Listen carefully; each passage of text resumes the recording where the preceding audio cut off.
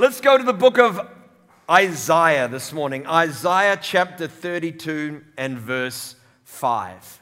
Our opening text this morning is a passage of scripture which is prophesying, the prophet Isaiah is prophesying about the arrival of Jesus and the coming kingdom of God. And as he begins to talk about the change that Jesus is going to bring, this is what he says in verse 5. The foolish person will no longer be called generous. He's speaking about a change all through this passage that is going to come into a toxic money culture. How many people know that in our age we have a toxic money culture? And he said the foolish person will no longer be called generous, the miser said to be bountiful. But the foolish person will speak foolishness, and his heart will work iniquity, to practice ungodliness and to utter error against the Lord, to keep the hungry unsatisfied. And he will cause the drink of the thirsty to fail. In other words, people are going to miss out. In a toxic money culture, people miss out. And then he says in verse 7, all the schemes of the schemer are evil. He devises wicked plans to destroy the poor with lying words. Hashtag Afterpay. Hashtag payday loans. Hashtag vehicle finance deals. He will destroy the poor with lying words when the needy speaks, even when the needy speaks injustice. And now he begins to prophesy about a standard that the Lord is going to raise on the earth in the New Testament church. A group of people that are going to come up inspired by God, that are going to lift up a standard in the middle of a toxic money culture, in the middle of a world that exploits and rips people off. The Bible says this is going to be God's standard. But a generous man devises generous things, and by generosity he shall stand. A generous man devises generous things, and by generosity he shall stand. I want to talk to you today around the theme, I get to. I get to. Let's pray. Father, in the name of Jesus, as we dive into this message, I'm just praying you'd open every heart. Father, you'd give us freedom in this room, that you would speak to us, communicate your word with life and liberty. May it change lives and hearts. We ask in the mighty name of Jesus. And everybody said, Amen. If you know my story, I became a Christian when I was 18 years old.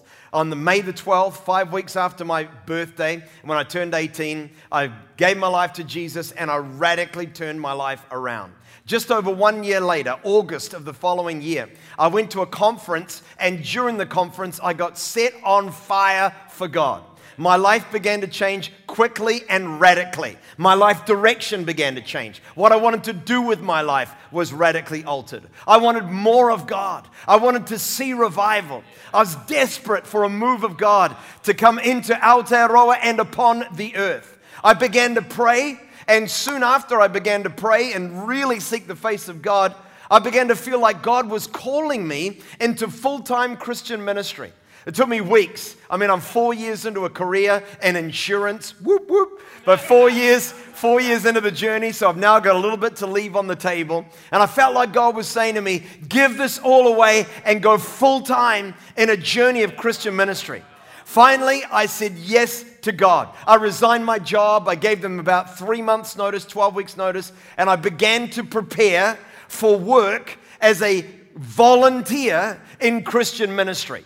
Okay, at this point, obviously, I've been saved for over a year, so I've now got this amazing thing called savings. Anybody heard of that? Yeah, it's a crazy word. When you've got it, it really changes your life. And I had it. I had savings. And suddenly, those savings became hugely important to me. The key word in my preface was Christian worker, volunteer. Volunteer. So now I'm resigning this job, and I'm like, well, I better save more. I better prepare. I better get ready. And after about 2 or 3 weeks into this journey of I've resigned my job, I've said yes to Christian ministry, I'm saving money. And about 2 or 3 weeks in, I went along to a prayer meeting on a Friday afternoon that was housed at the ministry that I was about to join. For those in our Auckland location, it was on Stoddard Road in Mount Roskill. But here I was in this prayer meeting on a Friday afternoon. We're praying for the ministry that I'm about to join. And the leader of the prayer meeting says, guys, we're now going to pray for this member of our team.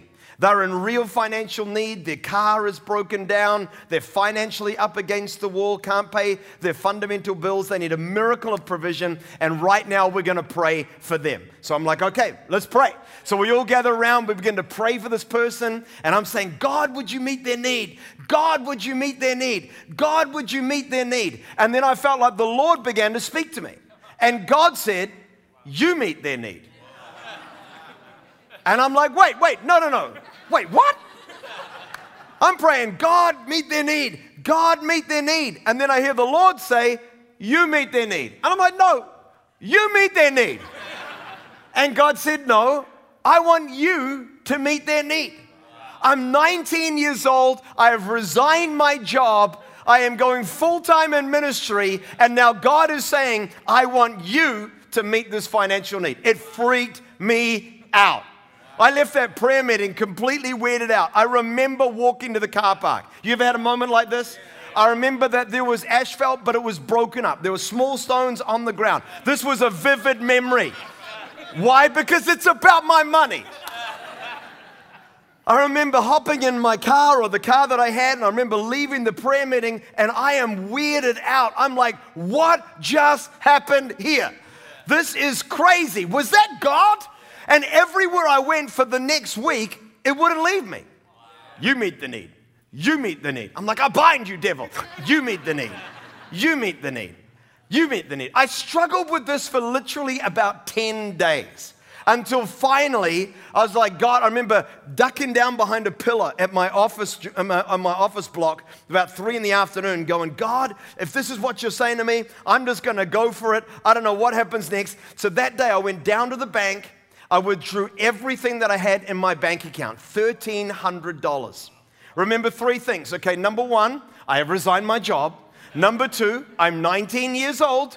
$1,300 is not chump change when you're 19 years old. And number 3, it's the year 1992. $1,300 was a little bit more than it is in the year 2021. I went into the office that Friday, literally that Friday night. I went back, and before that prayer meeting, walked up to the person's desk who we'd been praying for. I was like, okay, this is what God's told me. How much do you need? And they told me, and to the $10, it was what I had in my hand. And I put it down in front of them, and I said, well, you know what? You go, meet your needs. We're good. You can now pay all your bills. And I turned around, and I walked out.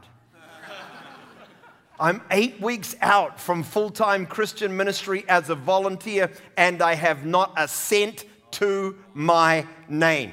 I was broke. That's not a Greek word. Broke.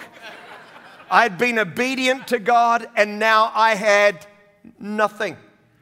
Well, what was amazing was the next day somebody came up to me, and they handed me a check for $100,000. No, that's not what happened at all. I wish that had happened. But no, I woke up the next day and guess what? I was broke. And the day after that, I was broke. And the day after that, even though I checked my bank account, it was still empty. I had given all my money away, AKA, I didn't have it anymore.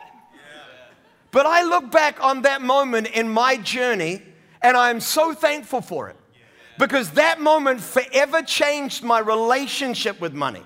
And it started for me what has become a lifelong journey of learning to grow in the grace of giving. In the grace of giving. 2 Corinthians 8 verse 7 tells us that just as you excel in everything, in faith, in speech, in knowledge, in your complete earnestness, and in your love for us, see that you also excel in this grace of giving. I want to point out here, team, that the Bible's not talking about tithing when it talks about this. Tithing is returning. It's giving back to God that which rightfully belongs to Him. This is talking about giving. Malachi 3:10 tells us that there are tithes and offerings. Our tithe is our first tenth, and we return it to God. Our offerings are what we choose to give beyond that. And the Bible tells us that God wants us to excel.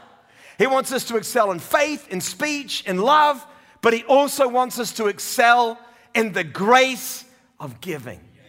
Giving. Giving is voluntary sacrifice. It's choosing to do something with our financial means to make a difference in the world beyond us. It's from the heart. It is a response. Giving is a response to the leading of God. Giving is meeting needs. Giving is sowing seeds. Giving is empowering God's work on the earth. Giving is being the hands and feet of Jesus. Giving is how we make the world a better place. And the Bible tells us that God wants us to excel in giving, to sow financial seeds that will empower the work of God in our generation and make the world a better place. As believers in Jesus, we are called to give. Let's go to the man himself. Jesus said in Luke 6:38, "Give and it shall be given unto you. A good measure, pressed down, shaken together, it will come pouring into your lap." 2 Corinthians 9:7, God loves a cheerful giver. God wants us to give. Here I am. I'm 19 years old. I gave away my life savings on the eve of starting into ministry. Now, in the middle of that winter, because this was like December of the previous year, the following year, in the middle of winter, I'm 6 months into full-time Christian ministry, and my financial needs were both extensive and expensive. Anybody know what I'm talking about here? And one of the biggest needs that I have was that I had no car. I mean, I'm full-time in ministry. I'm literally preaching in churches and youth groups about 4 to 5 days a week, and I have no car. I'm relying on other people for transport, or I'm catching the bus. And then one day, about June of that year, someone came up to me and they gave me a $12,000 car. A Toyota Corona diesel station wagon. It cost me $20 of diesel to fill it. I drove that car for the next 3 years up and down the North Island of New Zealand, 450,000 kilometers over the next few years. I drove up and down this country preaching in tiny churches and in tiny youth groups. It allowed me, it became the backbone of getting me started in ministry. And I will never forget the day I drove away from the car yard in that vehicle. The Lord spoke to me and He said, "When I asked you, you gave to me. Now when you're asking me, I've given to you." You are reaping because of what you have sown. Church, I want you to know that there is power in your giving.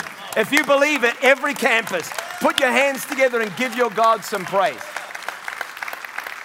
Proverbs 11 verse 25, "Those who live to bless others will have blessings poured upon them. And the one who pours out his life to pour out blessings is going to be saturated with favor." From the NIV Bible, it says, "A generous person will prosper, and whoever refreshes others will themselves be refreshed." God wants His favor to be on your life. But in order for us to walk in His favor, the Bible says we have to learn to give. Let's get very clear, guys. God is a giver. John 3:16. God so loved. How many? Come on. I know we're talking about giving, but you can still get animated. God so loved the world that He gave. God so loved the world that He gave. Because His heart is full of love, His actions are full of giving. The truth is, though, that when we talk about our world and our lives and the reality of where we're living, there's always tension when we talk about giving. There's no denying it. It is a God principle running all the way through the scripture, but it does run counter to the spirit of our age. And when you start to lean into this thing of giving, the truth is you quickly come up against tension and resistance when it comes to the notion that we are supposed to give. 1 Corinthians 2:14 tells us that someone living on an entirely human level rejects the revelations of God's Spirit because they make no sense. And here's the thing, giving, if you're living on the level of this world, it makes zero sense. Like I said, I gave it away and then I had nothing. And the nature of giving, it means once you've given it, you don't have more, you have less. Remember that when Jesus started to talk to his disciples about the fact that he was going to give his life for our freedom and forgiveness. The Bible says that one of his disciples, Peter, pulls him aside and he says, "Never, Lord, this will never happen to you." To which Jesus replied in Matthew 6:23, and he said, "Get behind me, Satan. You are a stumbling block to me. You don't have in mind the things of God, but the things of men." He's saying, listen, you are thinking and living on an entirely human level. You can't receive this because it's coming from God, and that's why it makes no sense to you. And friends, whenever God begins to speak to us about giving, let's be very clear, the devil is going to resist it. Because what we do in the arena of giving has the power to change the world. Giving creates tension because it is in opposition to the spirit of this age. I mean, think about some biblical examples, some crazy biblical examples, where Abraham waited 29 years for his son Isaac to be born. We don't know how old the kid is, but we guess it's somewhere around the age of 12 to 14 years old. God speaks to Abraham and he says, "I want you to sacrifice that son as an offering to me." Heavy. What a crazy thing to be asked to give. Yet the Bible tells us that Abraham, the very next morning, he gets up before the dawn, makes a 3-day journey, climbs the mountain of God, assembles an altar out of stones, takes his son Isaac that he's waited 29 years for, binds him with ropes and lays him on an altar, lifts a knife in the air, and is about to do what God asked him to do. Then the Bible says in Genesis 22:12 that the angel of the Lord, Jesus, interrupts him and says, "Don't lay a hand on the boy. Don't do anything to him. Now I know that you fear God because you have not withheld. You have not withheld from me your son, your only son." And then God says, "And I swear by myself," in verse 15, "that because you have done this and have not withheld your son, I will surely bless you and make your descendants as numerous as the stars in the sky and the sand on the seashore. You will take your descendants will take possession of the gates of their enemies, and through your offspring, all nations on earth will be blessed because you have obeyed me." Because you obeyed me. Because you have not withheld. Because you are willing to give what I asked of you. This is what I am now going to do. Crazy. What preceded Abraham's blessing was him giving what God asked him to give. How's the rich young ruler? Have you ever read that story? The Bible tells us there's this rich young ruler. He's got money, youth, and fame. He's literally the first yuppie we find in the history of the world. But the Bible tells us that he can't get a connection with God. He's separated from God. He's shut off from God. And he comes to Jesus in desperation, saying, "Something in my life has got to change because I'm a million miles away from you, even though I'm here on my knees in front of you. What must I do to inherit eternal life?" Jesus toys with him a little bit, and then finally the Bible says he looks at him and he loves him. Loves him. God will never ask you to do something for him out of any other motive than love. And the Bible tells us that the rich young ruler, Jesus looks at him with eyes of love and he says, "Sell everything you have, give it to the poor, and then come and follow me." Now let's get two things clear. Number one, Jesus absolutely wants us to give to the poor, but it is not exclusively the only arena Jesus wants us to give to. Jesus was killed or betrayed by Judas because Judas wanted a bottle of perfume that had been poured over Jesus' feet to be sold and given to the poor. It's not about the direction of the giving, it's about the obedience of it. And the Bible tells us that when this rich young ruler was asked to do this, that he went away sad because he had great wealth. To which Jesus said, in the awkward silence following, it's pretty hard for the rich to enter the kingdom of God. If money has your heart, it's very hard to get a right connection with God. And then the Bible says that as everybody's kind of in the quiet of this aftershock moment, that Peter begins to realize, you asked me to leave everything and follow you. And I left my nets, I left my home, I walked away from all I had to follow you. And so he blurts out, we left everything to follow you. And Jesus said to him, well, I tell you the truth. No one who has left a home or a brother or a sister or a mother or a father or children or fields for me and for the gospel will fail to receive 100 times as much in this present age. Houses, brothers, sisters, mothers, children, fields, along with persecutions. Surprise, surprise, blessing doesn't come without a price. And in the age to come, eternal life. Jesus said, not only do I ask you to give, he said, man, if you give for me and for the gospel, I'm going to bless you because of what you give. There's a crucial phrase in here, for me and for the gospel. When it comes to giving, we never give because it makes us look good. The kind of giving God rewards is not where we get our name in a plaque. It's not so that we get known or so that we get invited into a special room. It is for Jesus and for the gospel. For Jesus and for the gospel. For the cause of Christ, to make the world a better place. That has got to be at the heart of all of our giving. And Jesus declares, if your purpose is right, I'm going to bless you because of what you give. Giving is a massive theme of the scriptures. The Bible tells us in Proverbs 11 verse 24, Proverbs 11:24, the world of the generous gets larger and larger, and the world of the stingy gets smaller and smaller. And we're going to see this contrast everywhere we turn in the Bible. But right now, let's turn to our New Testament handbook on giving, 2 Corinthians chapter 9. I want to take you on a little journey through this. I hope you're enjoying it so far. Buckle your seatbelts. We've got a little bit to go. 2 Corinthians chapter 9, we're going to start reading in verse 6. Remember this, Paul said, whoever sows sparingly will also reap sparingly, and whoever sows generously will also reap generously.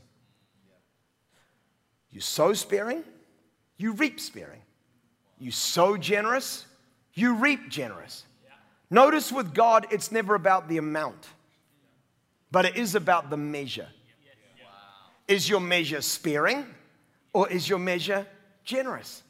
And the Bible tells us that you reap in accordance with your measure.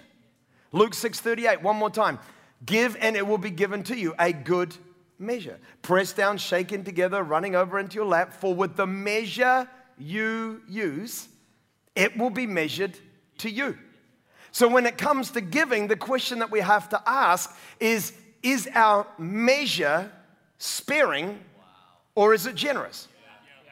Have you ever read that story where Jesus is in the temple and the Bible tells us that he's watching what people give? I don't know if maybe you've tried to move on from that, right? But I'm a pastor and I have a lot of awkward conversations about giving and money. And so I just lean into that. I love that Jesus is just sitting there in the temple like, you know, Kiwis, we want everything to do with our money to be so secretive. Like, this is me. You just keep away. Don't you come near this. This is my money. And the Bible tells us that Jesus is there like, okay. Well, let's have a look at this. Let's see is that what you got?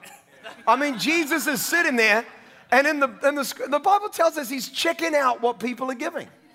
And the scripture says this rich guy comes in, gives something, another guy comes in, gives something, and then in comes this woman, and she gives 2 small coins.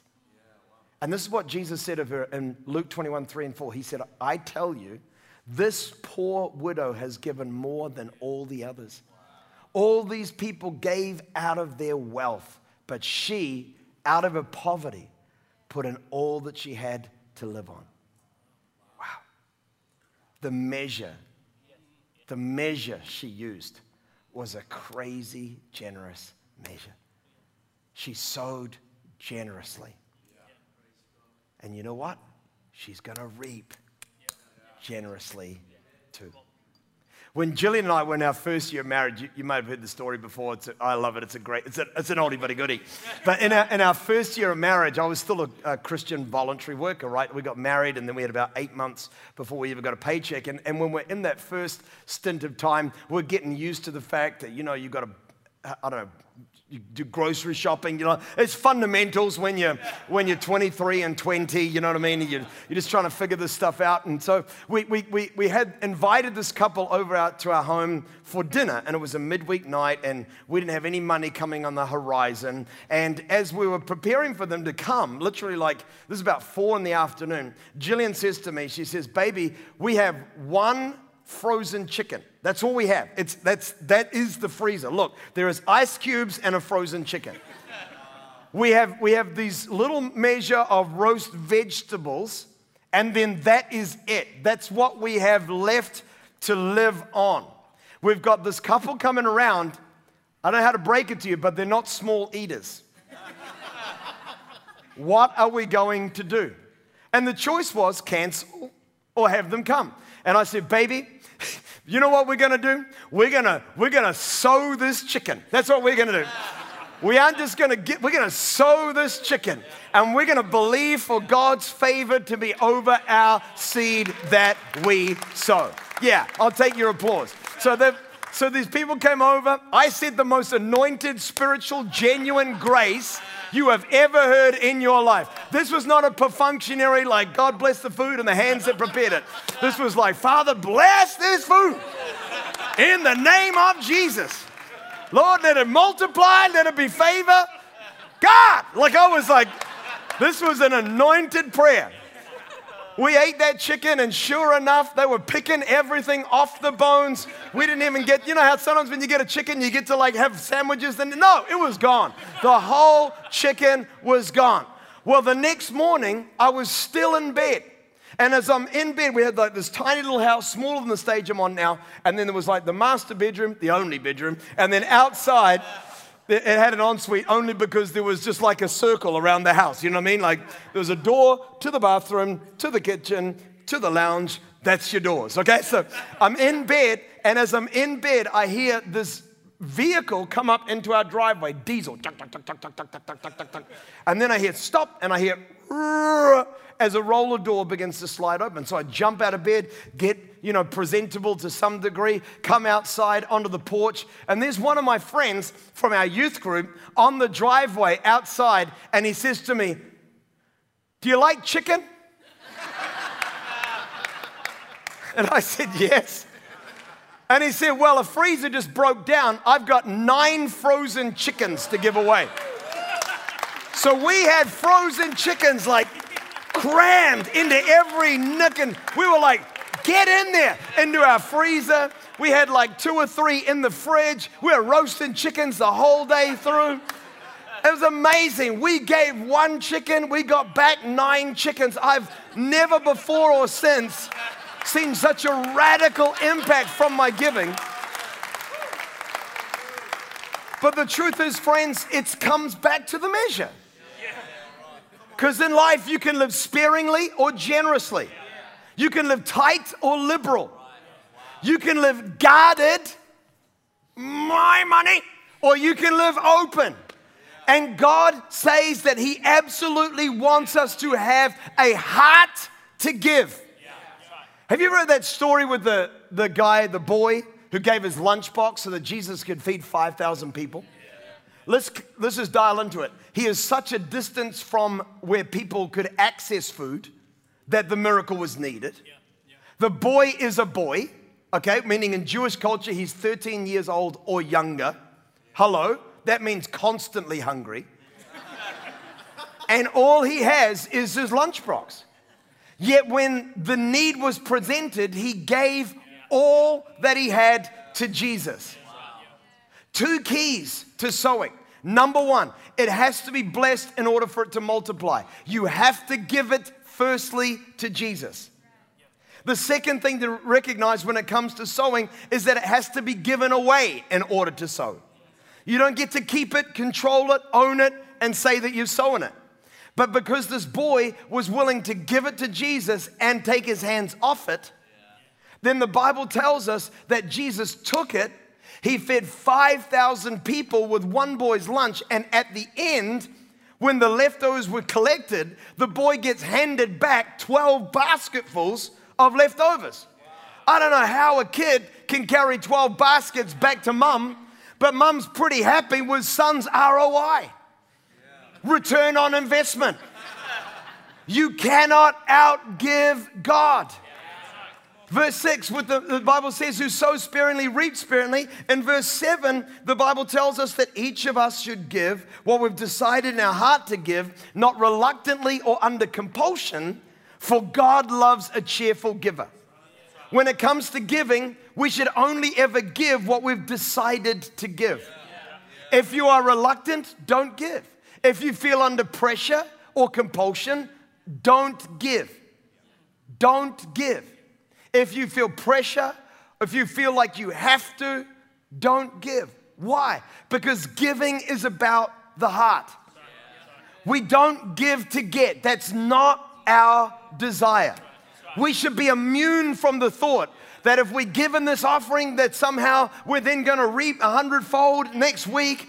We should be unable to be whipped up, hyped up, and we should never have a selfish motive attached to what we do. The motive must be not give to get, but give to give. I'm giving because I get to give. I'm giving because it is an honor to give. I'm giving because God made me to give. I'm giving because that's how I make the world a better place.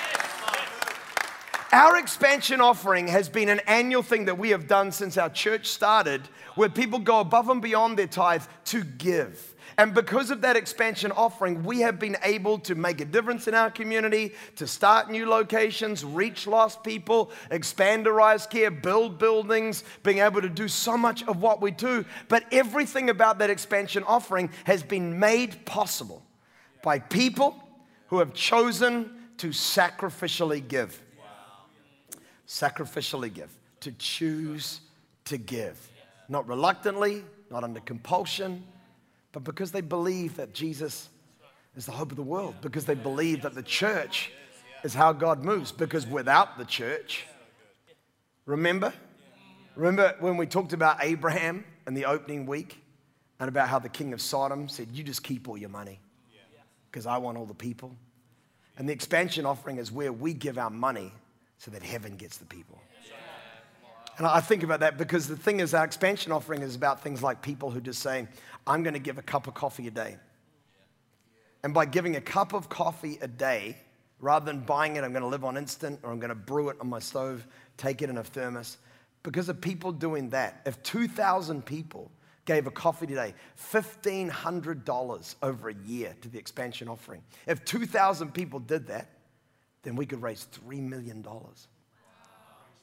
I remember several years ago, there was one high school student who in an expansion offering decided that she was going to give over the next year $1,000. She's in her final year of high school and she gave $1,000. She had to make her lunch not just to go to school, but to go anywhere that she went. That isn't about giving to get. That's about giving to give. Now, this is what I can assure you. God's going to abundantly bless her, her life, and her future. But the motive was never give to get. The motive was I give because that is what God has called me to do, and that's how I make the world a better place. Come on, let's keep going.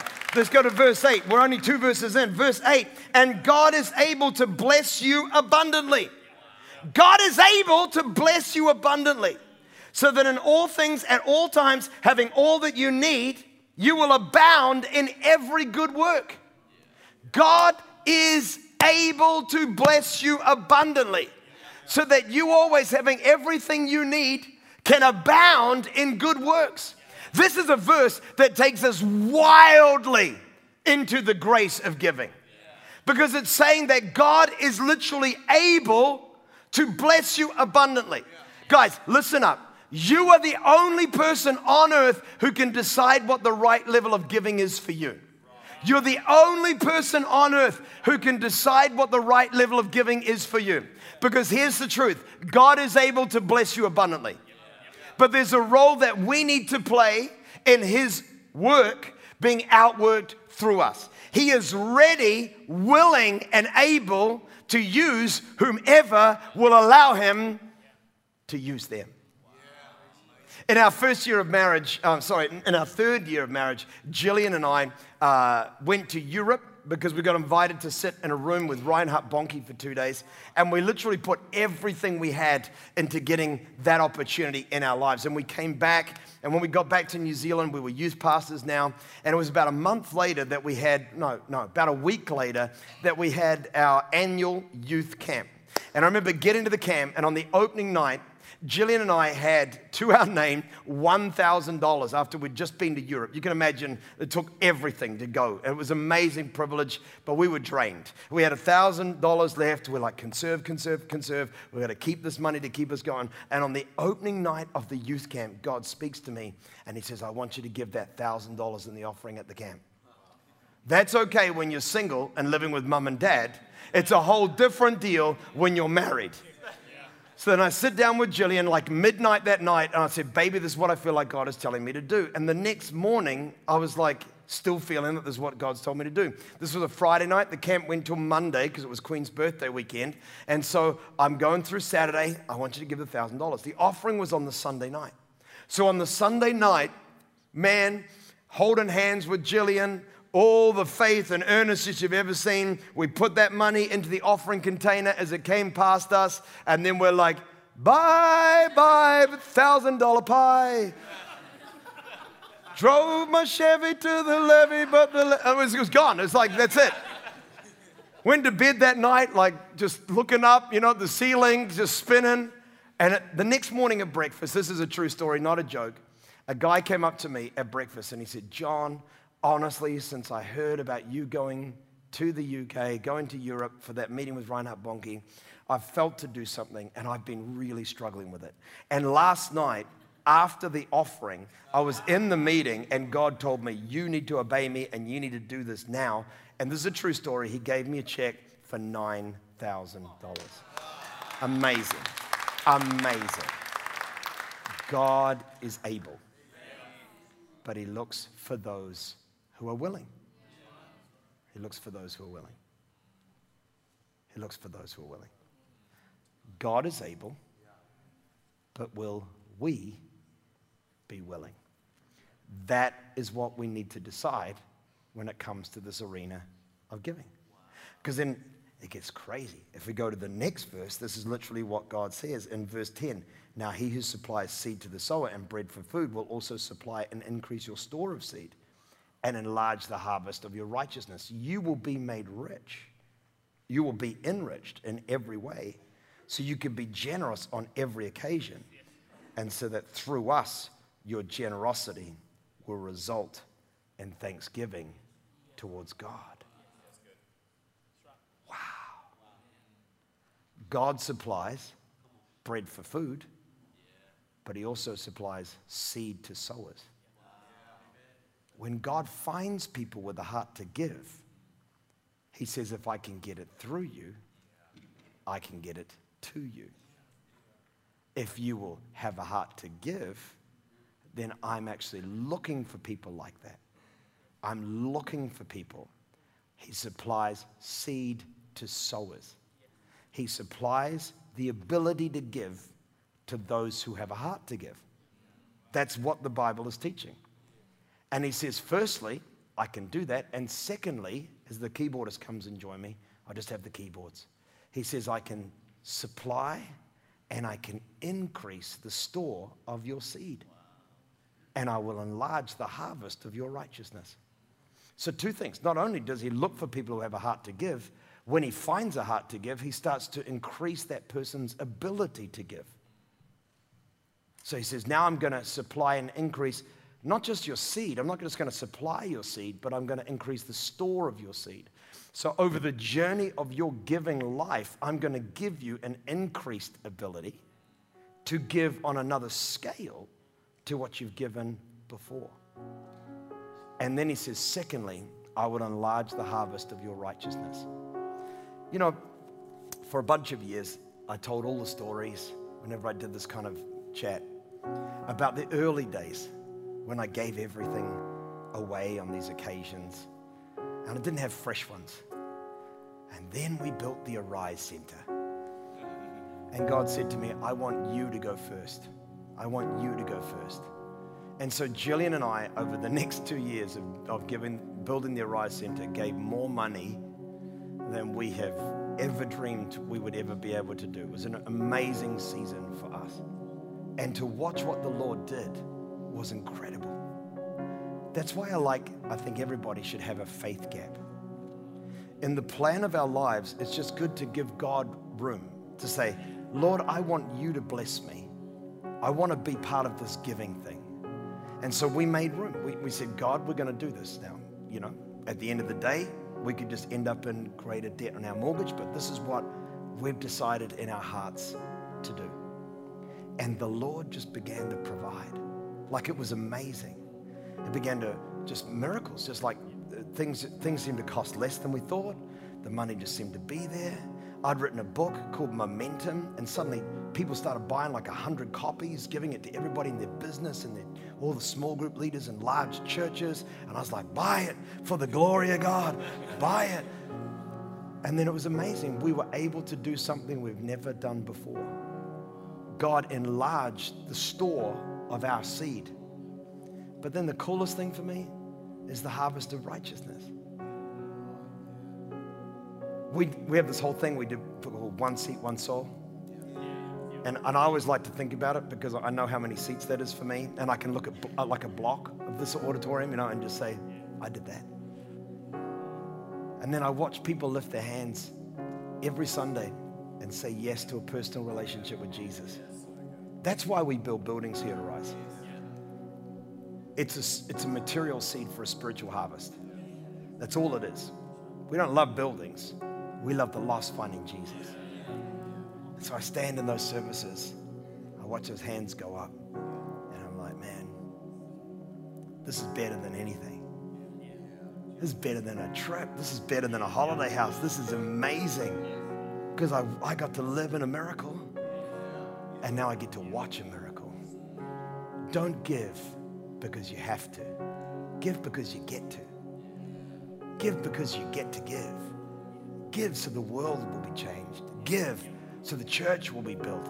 Give so that hell gets empty and heaven gets filled. Give to see revival. Give to see your life alive with kingdom purpose. Give because God wants us to give.